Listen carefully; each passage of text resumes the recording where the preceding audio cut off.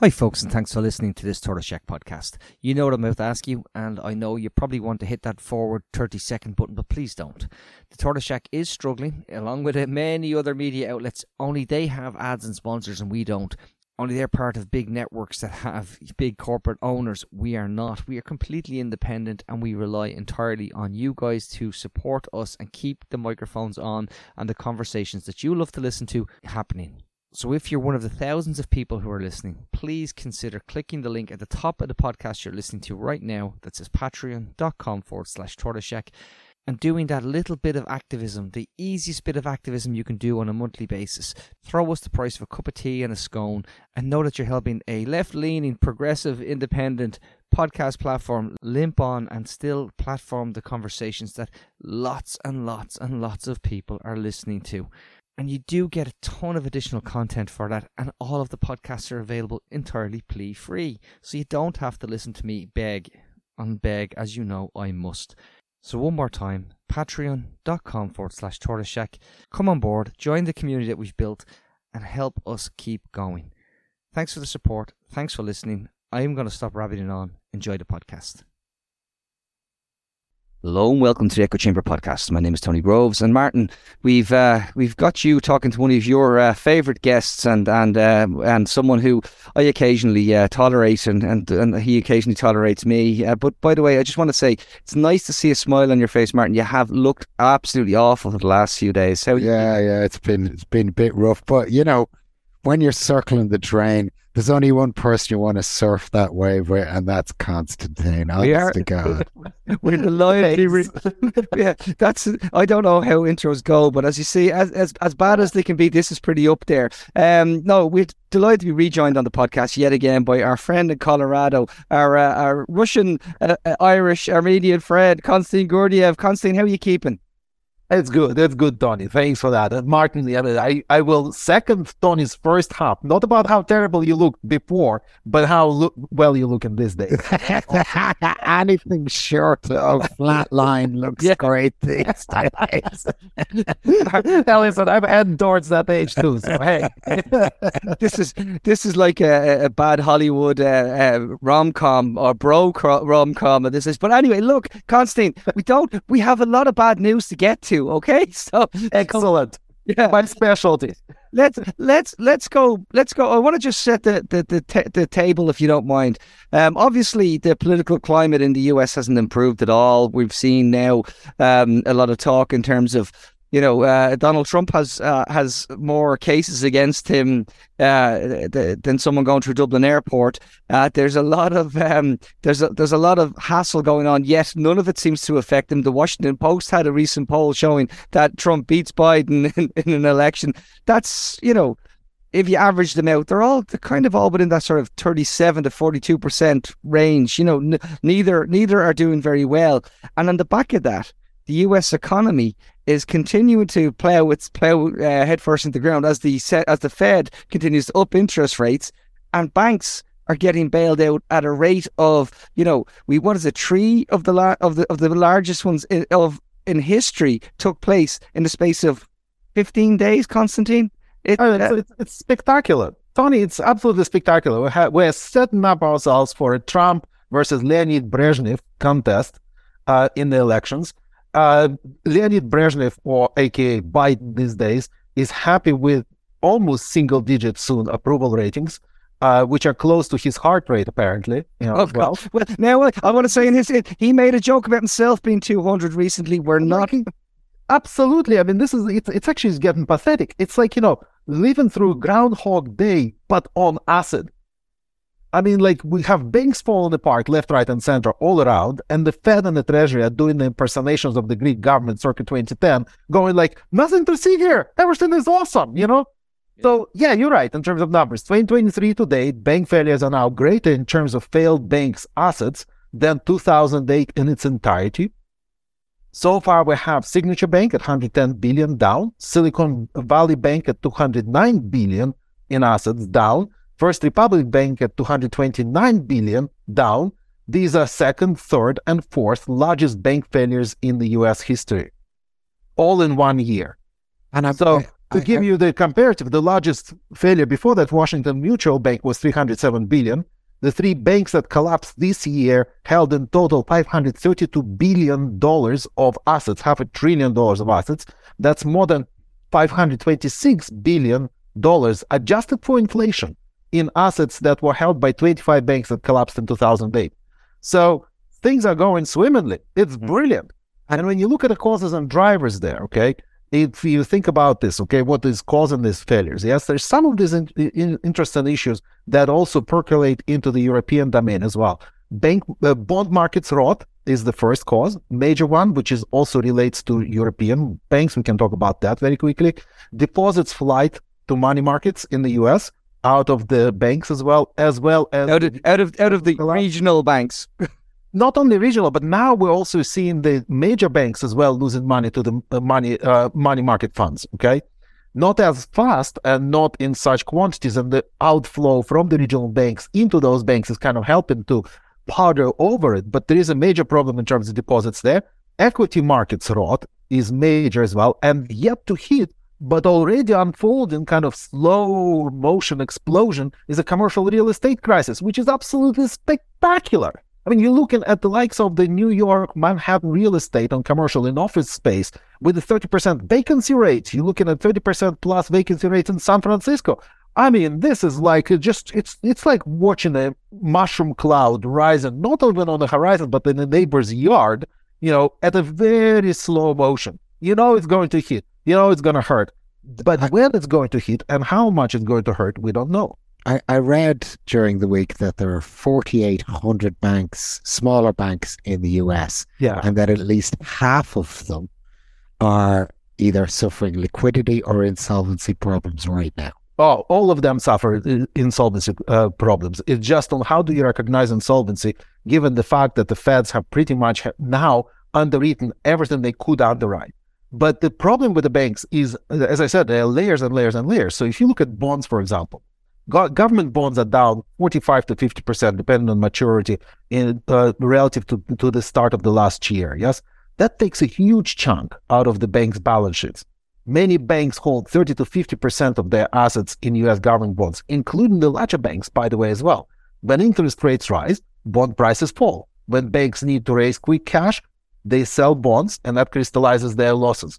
So any excess demand for deposits means that the banks are declaring big losses. And incidentally, European banks' bonds index currently is about 47% down on the start of the 2022. So the same boat exactly in Europe as well, slightly different pressures. And that's the only reason why the European banking sector is holding a little bit better than the US banking sector. Deposits are fleeing out of the banks for two reasons. Safety concerns is minor reason, and the major one is just returns on cash.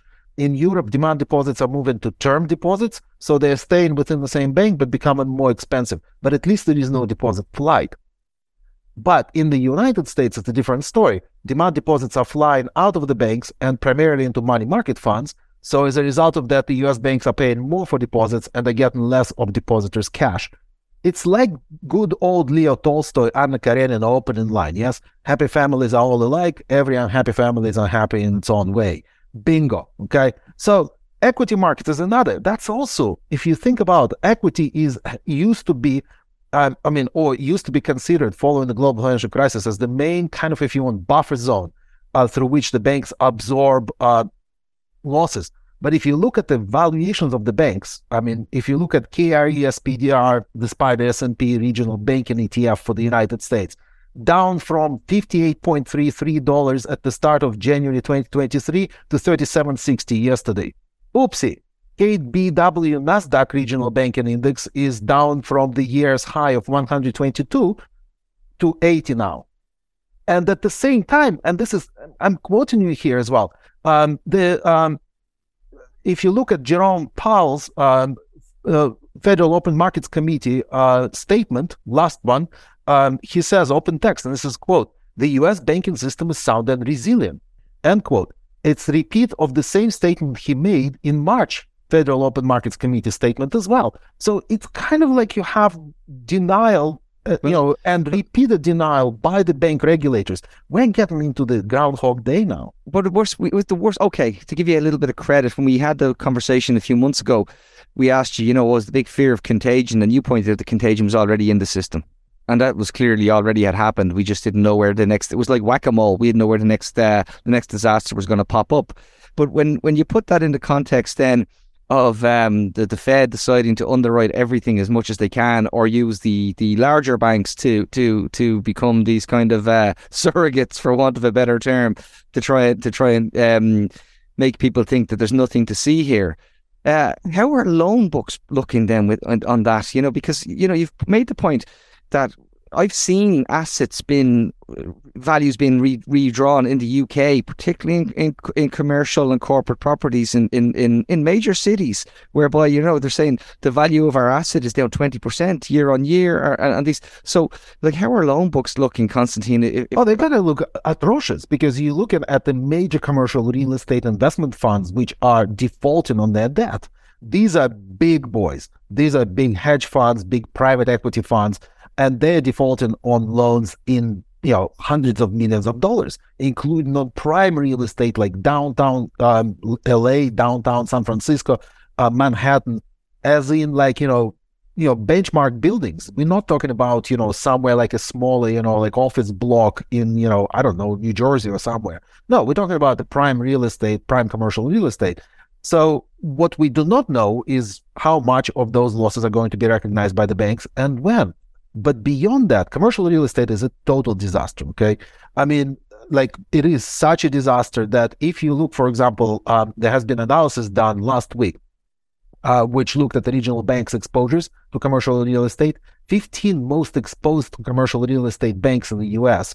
currently hold between a third of their entire loan book and up to 71% of their entire loan book in commercial real estate loans exposure.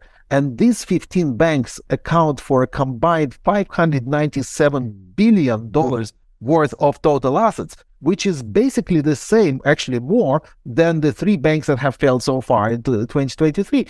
The rest of this year is going to be fun in this dimension, yes? At the same time, we have the Treasury now effectively saying they're going to be buying out their own debt from the banks, effectively the bond buybacks, okay, in order to limit the contagion from the bond markets into the bank balance sheets. And the Fed is jacking up the interest rates, creating a bigger problem on that. It's like, I don't remember who said it, but somebody said it last week that this is a policy schizophrenia. Constantine, and of course, there's the debt ceiling looming in the US as well. Constantine really doesn't believe in the. Go on, let's have this chat. Okay, but do you think that the Republicans are mad enough to do this? I think they are. Who knows at this stage who is mad, who is not? I mean, who is madder than the other mad, okay? The thing about it is that they might actually pull the trigger, because it does play nicely for them to trigger a massive crisis. And it will be a very big crisis, because, of course, the debt ceiling in itself is a farce, okay? Let's face it, yes? It's currently at $31.4 trillion. Then it includes paying for federal employees, the military, Social Security, Medicare, as well as interest on the national debt and tax refunds and all that stuff, okay? So, U.S. Congress usually treats that as a pro forma kind of, hey, there's a number there, we're going to hike it up and we're going to resolve the problem, okay? Now we have 3 weeks left. Okay, if there is no resolution, and usually historically resolution arrives in the last week before the debt ceiling debate. Okay, the deadline. Okay, so we still have some hope there that something will be resolved. They're holding meetings. They're working. It's like European Commission as well. Midnight oil burning. Extraordinary meetings. The whole weekends are being buried in fancy dinners and sitting somewhere in the offices locked up, pretending that they're working. The same thing with Washington now. They all are working hard, overtime and everything else over this debt limit. In the meantime, the big eggheads out of the think tanks, okay, are concocting really bizarre schemes and scams as to how can we resolve the debt ceiling problem. And it ranges from the idea of a $1 trillion coin, literally issuing a $1 trillion coin and pretending that it's $1 trillion. I would like a $1 trillion coin, but please go ahead. Yeah, no, absolutely. And then we're talking about, then of course, is $1 trillion coin a sound money? Can we issue a $1 trillion coin and then sterilize the issuance of it? In other words, put the money in one part of the pocket, but then takes the money from the other part of the pocket, okay, and destroy a whole bunch of $1 trillion worth of not $1 trillion coins. I mean, it's freaking hair-raising exercise in stupidity, honestly. Yeah, like it's the problem, of course, is that we're running absolutely flipping massive deficits that are not justifiable by absolutely any reason right now in the economy whatsoever, and deficits that primarily are fueling the returns to the corporations and to the Wall Street, doing nothing on the ground for the ordinary people and ordinary families. But if they do cut, they want to cut the ordinary family supports. They want to cut. Well, they don't have to, because right now, the reality, that's what the Republicans want. And the Republicans are like, like kind of, I don't know, like some sort of a decomposing Santa Claus, who is just, not even, doesn't promise anything, but like really stinks, okay? But apart from that, okay, if you look at the Democrats themselves, they're not actually cutting anything, but they're allowing the Federal Reserve to literally devastate the families through the increases in credit costs, through the increases in mortgages costs, and so forth. So, look, the reality is, middle class and upper middle class will end up being drained in order to pay for the upper classes' returns, and in order to secure some sort of the compliance from the lower classes who are about to revolt.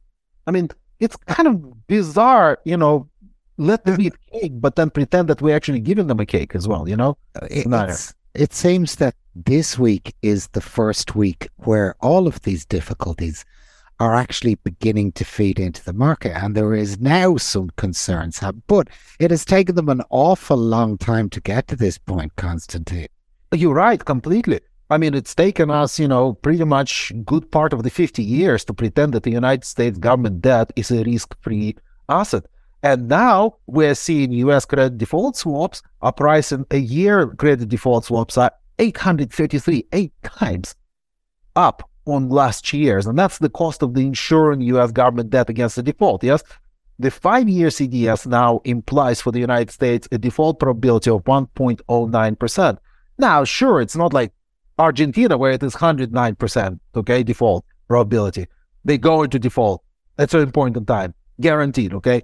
Yeah, sure, United States is better than that, but that's pretty scary when about the entire world. The global economy, and we've spoken on this podcast with you about the de-dollarization that's occurred, but it's nowhere near where it needs to be. That if the US does default on there's huge implications. There's huge implications, by the way, simply put, on commercial property in Ireland, because many of those same funds are the exact same warehouse funds that we have that own our silver boxes down on the Docklands, Absolutely. And you can't do anything with those silver boxes because they're so expensive to convert into any other use, because they're windowless wonders, yes, for the tax evasion, basically. I couldn't. I was avoidance, evasion. Well, a bit of both, depending on whether. Yeah, but I better be on a straight line, because otherwise IDA might complain. Yes? I was down at one the other day, and I was looking across, and there was a company that I knew had sought redundancies from its staff, and on the top of its giant tower, it had built a garden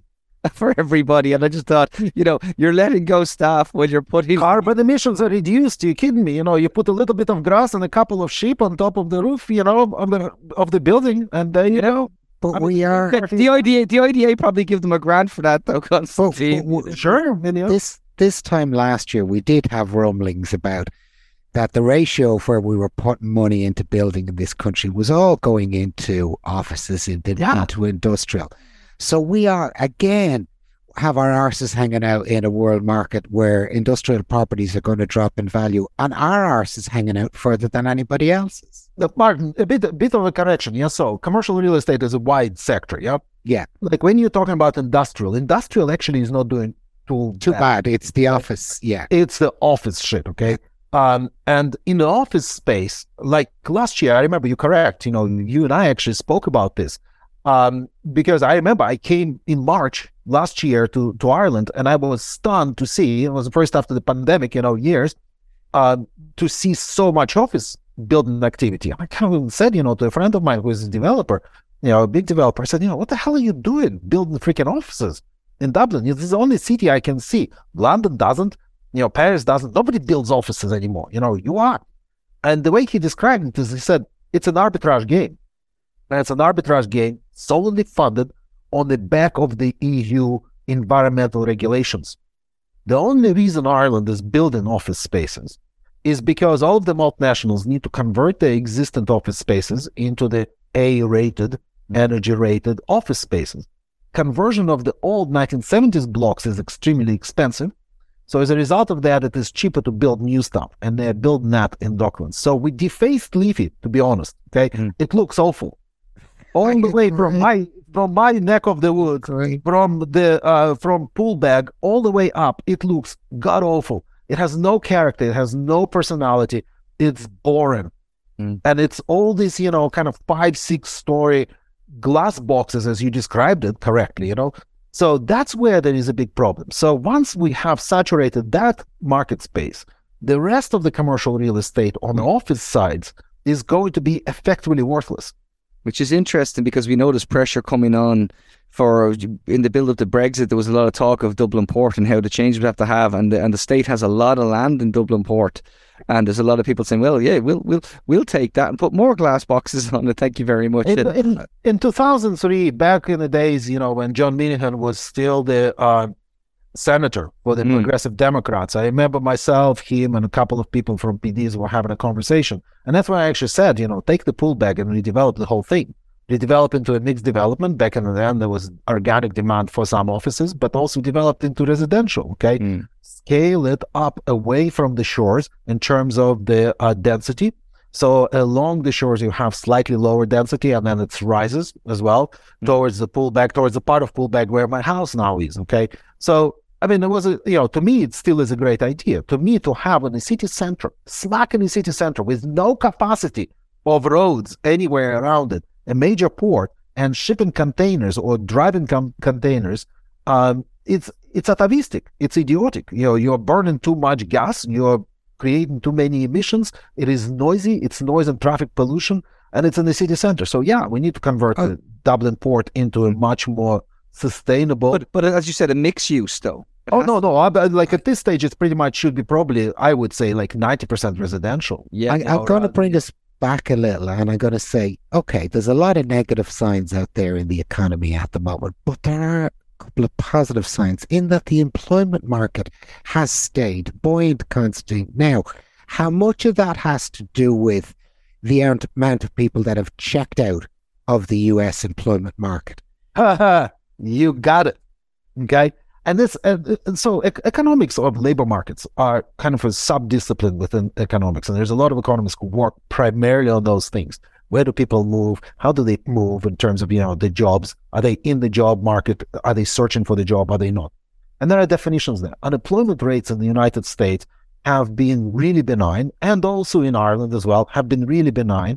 But when you start scratching underneath the surface, what you're discovering is that a lot of this, low unemployment is generated by a couple of factors. Factor number one, women are using an opportunity in the post-pandemic world to combine more efficiently and effectively workplace engagement and home engagement. So in other words, because of the remote work, because of work from home becoming more acceptable and a hybrid working models becoming more acceptable, women's labor participation actually has improved, which is great. That's fantastic. By the way, if we zoom back in our history, in Irish history, to the beginning of the 1990s, and a genuine, organic, real Celtic tiger boom in the economy in Ireland, the largest factor, the domestic factor that drove that real Celtic tiger, not the fake one, not the Celtic Garfield of the noughties when we just would build the homes for home builders,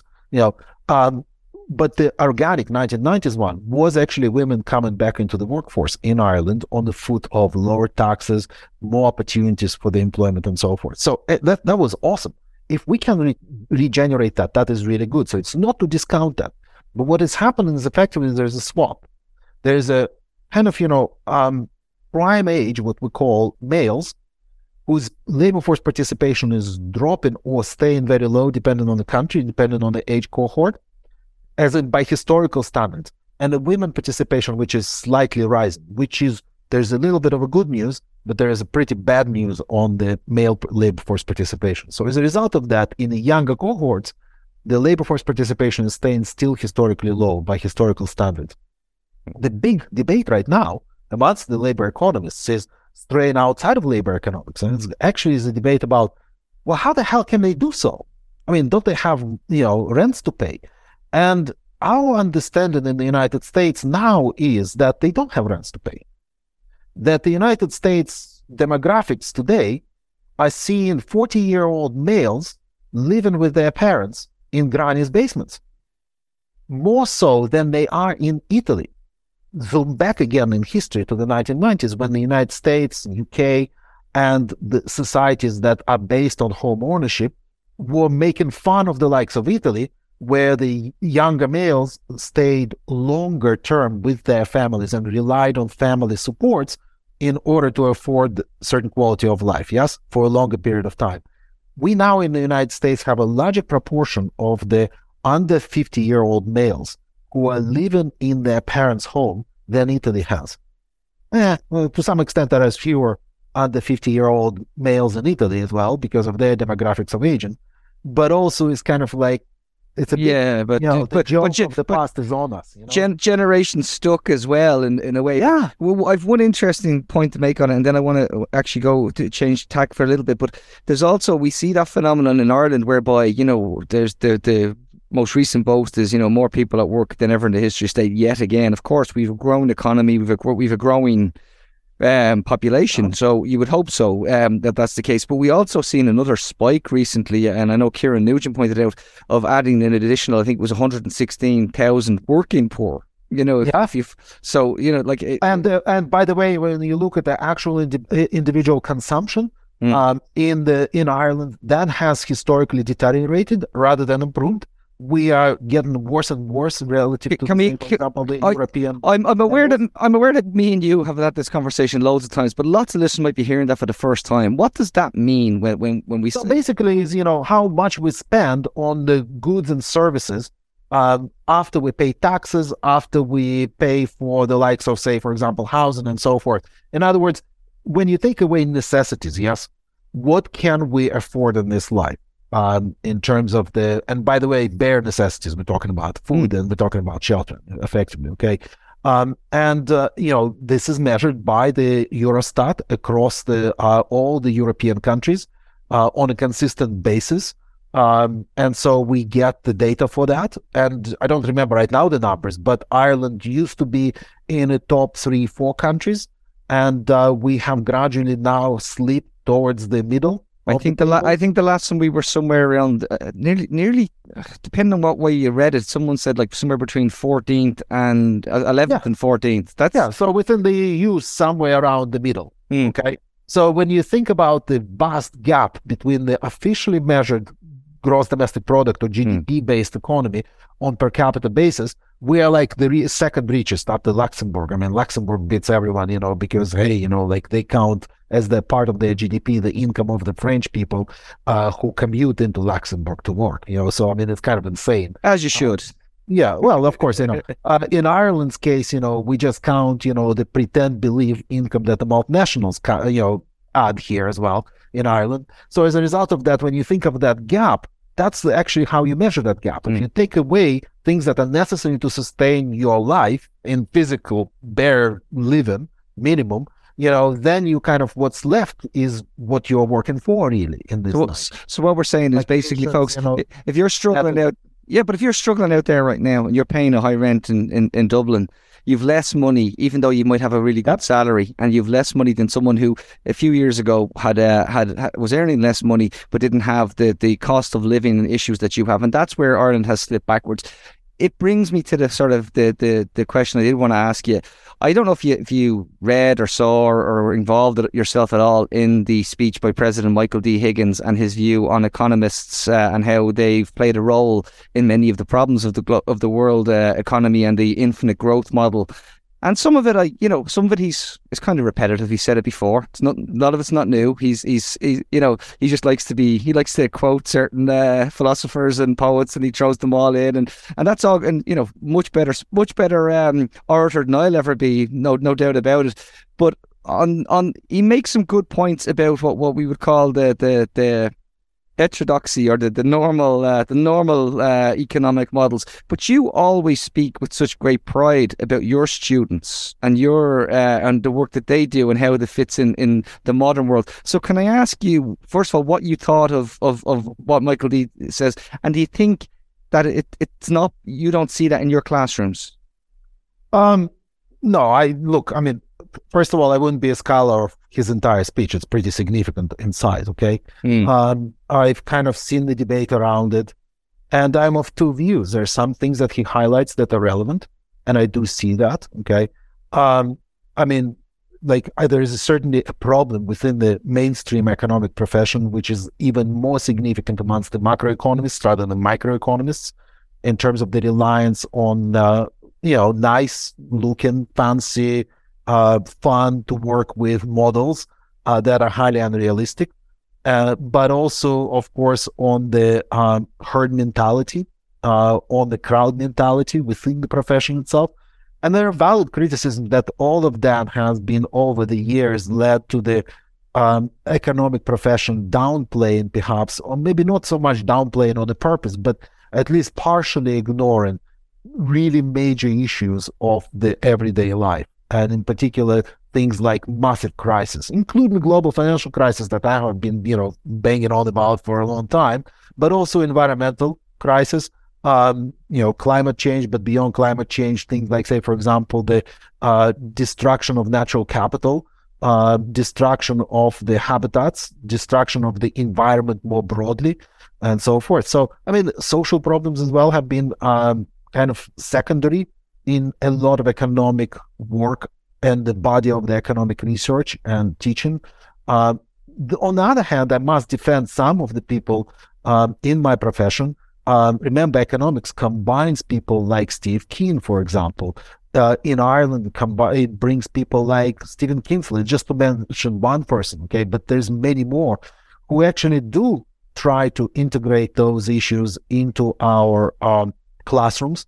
I can tell you that in programs that I teach in Trinity, we actually are formally assessed as the course directors and designers and lecturers in a course on how much of a component of the course goes to what we call ESG, environmental, social, and governance risks and considerations.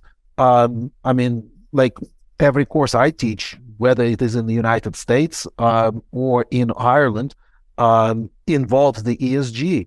One of the biggest European frameworks for the environmental, social, and governance finance research is run by a group of Irish scholars, including some of my colleagues in Trinity, like Brian Lucy, for example. So there's, I will be in Ljubljana in 3 weeks' time presenting at a conference, which is a European circuit conference on the ESG finance that was launched and organized by people like Brian Lucy.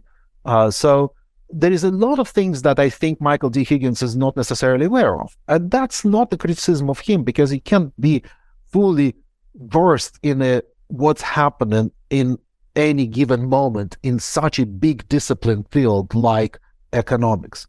But here's what actually bothers me, and it isn't Michael D. Higgins' musings on the matter. What really bothers me is the fact that every university class almost in Ireland today is teaching ESG. And they teach ESG that, and they teach environmental, and they teach social, and teach governance, and so forth. And it takes pesky small, underfunded, totally not mainstream publication like the Ditch to dig up dirt on this governance in Ireland. And it takes a small group of local activists to unearth evidence of systemic massive environmental destruction in the country. What bugs me is not Michael D. Higgins pointing the potential failures or issues with economics as a profession, whether he's right or wrong about that. It's secondary. What bothers me is that in our academia, economists and non-economists, we are all going collectively silent. There is not a peep, not a word about the crap that happens on the ground. We have conferences about whistleblowers that academics are presenting at which there are no invited whistleblowers. I'm not kidding you. I was shocked to learn that. Okay, I'll tell you that because I know I was there last year. World Whistleblowing Day in Ireland. Nobody marks World Whistleblowing Day in Ireland. Not a single minister will mark it. Not a single government person will acknowledge it. But Martin, that's cool for them. They should be venal like that because that's their self-preservation. It's every academic who is punching themselves in the chest going, this is ESG. We're all about the governance. We're all about anti-corruption and everything else. Where are they? Because it's the politicians at least not claiming that they're going to do something about it. Okay, but you can only... I'm quite sure there are people who are putting out reports who are mentioning all of this, but really and truly, Constantine, the prevailing orthodoxy within the narrative of the press is right-wing economists. But it's not right-wing or left-wing. Look at, for example, libertarian think tank, like, say, for example, Cato or Timbro in Sweden, yes? They are doing work in terms of recognizing the importance of whistleblowing. They're doing work in terms of recognizing the fact that in properly governed systems, capitalism works better than in poorly governed systems. It's not about left or right. It's about Ireland being a consensus-driven society in which the herd mentality or the crowd mentality dominates. We're all supposed to don on green jerseys. Look, I'm actually wearing one right now. Just to confuse everyone, I mean, we're all supposed to wear green jerseys and defend our own little patch of grass. I mean, from whom? From ourselves. Because if you look at destruction we're causing to the environment around ourselves, this is not about even climate change. Yeah, climate change is huge, very important, can be overridingly so important, okay? Look at the quality of water in the rivers in Ireland. Look at the quality of fisheries in Ireland. Look at the fish kills, massive fish kills that the Irish authorities are catching, finding industrial enterprises for, and nothing is being done beyond that. Where all of this ESG stuff that we are teaching our students in classrooms, where all of that ends is in that silence. It all ends in academic nice papers, deeply researched, fantastically written, and very insightful about the theory and empirical evidence of the whistleblowing. And not a single whistleblower is given a pension in Ireland. Not a single whistleblower is given an award for doing the right thing in Ireland. They all are being effectively taken out to the back of the shed and shot in the head by the official establishment. And I'm gonna look. Thank you for saying so much of that now, because I think a lot of people don't believe us when we say that there is that kind of. I call it often the cult of civility, where it's more impolite to point out that someone has done something that shouldn't have been done, because we're destroying our own people. Yeah. Those whistleblowers are doing the right things by law, by society, by the environmental, social, and governance standards. But you'll have some, and we're destroying them. Someone will say, "This is not civility. That is barbaric. Actually, it's the opposite of civility." There's the one issue that they'll point and go, well, we have this, here's the international index, and Ireland is a great place, so there's no transparency. Ireland says everything's grand, and we're after setting up a new mental health resource for whistleblowers. And like Martin, you probably look, Tony. I know best whistleblowers in the country, yes, and I work with them, and I can tell you beyond a shadow of a doubt that what's going on within the state, particularly within SIPO, is utterly unacceptable. I mean, Micheál Martin accused people of politicizing SIPO. Well, oh my God, you'd want to see the way SIPO deals with whistleblowers. And it is 100% political. And they will be seeing it soon once we can put all our ducks in a row. And absolutely. I'm lining SIPO up for a kick and it's never had before. Constantine, I didn't. So apologies now if this is an awkward question for you, but I think something occurred to me while we were chatting, and you're a man who's been across the globe. You've taught everywhere. We've opened this on talking on the US. We know that Putin's illegal war continues in Ukraine. We know that the sentiment towards Russians has really gone to that kind of mentality. Do you mind me asking, because you're a few years now, you've been in a couple of parts of the US now. What is your America like, and how have you been treated, you personally? Look, I can't complain. I mean, my colleagues, and I work very closely. For example, one of my best colleagues, in particular, she works for administration side of the university. I work on the academic side of the university, but we work very closely. We were having a call earlier today, conference call. She's from Ukraine. I mean, my daughter's best friend is a kid who is half Ukrainian, and his mom lives just down the road from us. His family lives down the road from us. This is, the whole point of this horrendous, absolutely war that Russia is waging in Ukraine is that it is utterly unnecessary. We as people can get along, and we as people can live together and work collaboratively and cooperatively. So I cannot complain. In my life here, I encounter people at work and amongst the friends who are obviously selectively biased, of course, but they're biased in the direction where I can communicate with them and I can interact with them. In other kind of venues in life, I genuinely get along fairly well with people from all different kinds of walk of life, because I'm not ideological anymore. I used to be ideological, but I kind of matured, I think, or became softer over the period of time, and just experiencing different points of view. Can I say you kind of had the good sense to put the labels down and just work on the subjects? Yeah, I set aside completely the labels. So when you set aside the labels, you find yourself being able to have a communication, meaningful and good and interested, engaging communication with people who vote for Trump and people who vote for the Green Party and people who vote for Biden and people who don't vote at all. Because you don't act judgmental. You try to understand them, you try to hear them, and you try to find lines of, if you want, not necessarily agreement, but lines where you can work together and further your either meaningful work engagement, but also on a personal level, a conversation and a dialogue in terms of what's happening, in around us, what ideas are, what are the potentials for change are. So one of my best friends, for example, we hike together all of the time in the mountains. He is an Irish lad, and he is a high school teacher, and he would be way left of center in terms of his points of view. Traditional, very honest trade unionist, not trade unionists from the point of view of power, but trade unionists from the point of view of how do we promote the profession, how do we support the professional development, how do we support professional productivity and things like that. So we have fantastic conversations between ourselves, and we agree and disagree. This is a type of to me, this is the kind of strength that got us as human species to the point where we are at the top of the food chain. And it's disappearing. That civility of the conversation is disappearing in the world around us. And it's true in Ireland, it's true also in the United States. Fortunately, I'm kind of being able to stay within that space where I actually can have a meaningful conversation. I can agree and disagree with people without disrespecting them. And I get the same feedback from them back. It's when the people become pushed to the point of no return, when people feel they're powerless, they're made powerless by powers around them, when someone superimposes onto them is when they react violently and destructively back. Unfortunately, our political system, governance system is going in that direction more and more and more.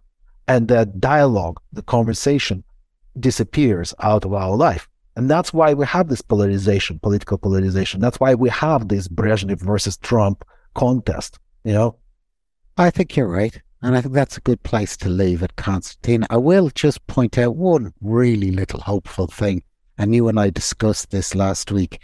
The CEO of IBM was saying that if you don't come back to the office, it'll harm your prospects. But it is women, and predominantly professional women, usually in the medical services, because that's where the growing area for professional women is. They're actually driving the decisions that are made in the world at the moment, both demographically and through their voting power.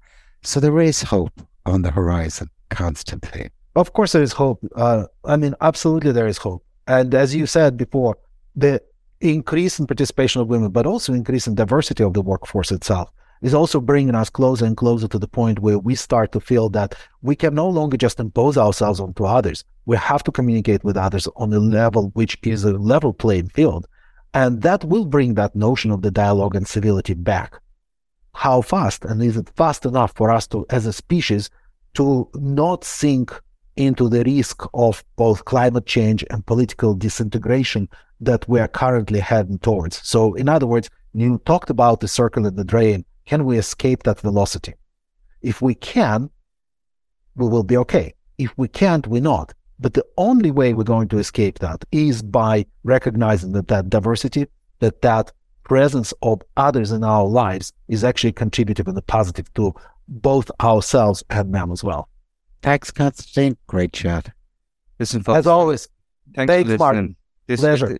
I hope you understand how good these conversations are, because this man here comes in, and you got to remember, when he said ideologically opposed, we were very ideologically opposed for many a year, and yet I would say I'll go so far as to say your good friend Constantine now and has been very good to continue to talk to our listeners, and I hope everybody appreciates that you come on all the time. But I think we're missing a trick. We should be putting Constantine on stage to do public lectures. And then charging people £5 a piece. We'll split the door 60-40 with you, and we'll take the hassle, Constantine. We can call it something catchy, like, I don't know, let's see, Northside Book Festival. The Cabra Book Festival, folks, is launching. Oh, no. Let's not have a Southside enclave on the north side. Let's actually go north side. Okay? Yeah. From the shopping centre. And we're going to play out now to north side. See you, folks. Awesome. Take care. Bye-bye. Tony and Martin, Martin and Tony, speaking to interesting people only. It's the Echo Chamber Podcast. Subscribe now on Patreon.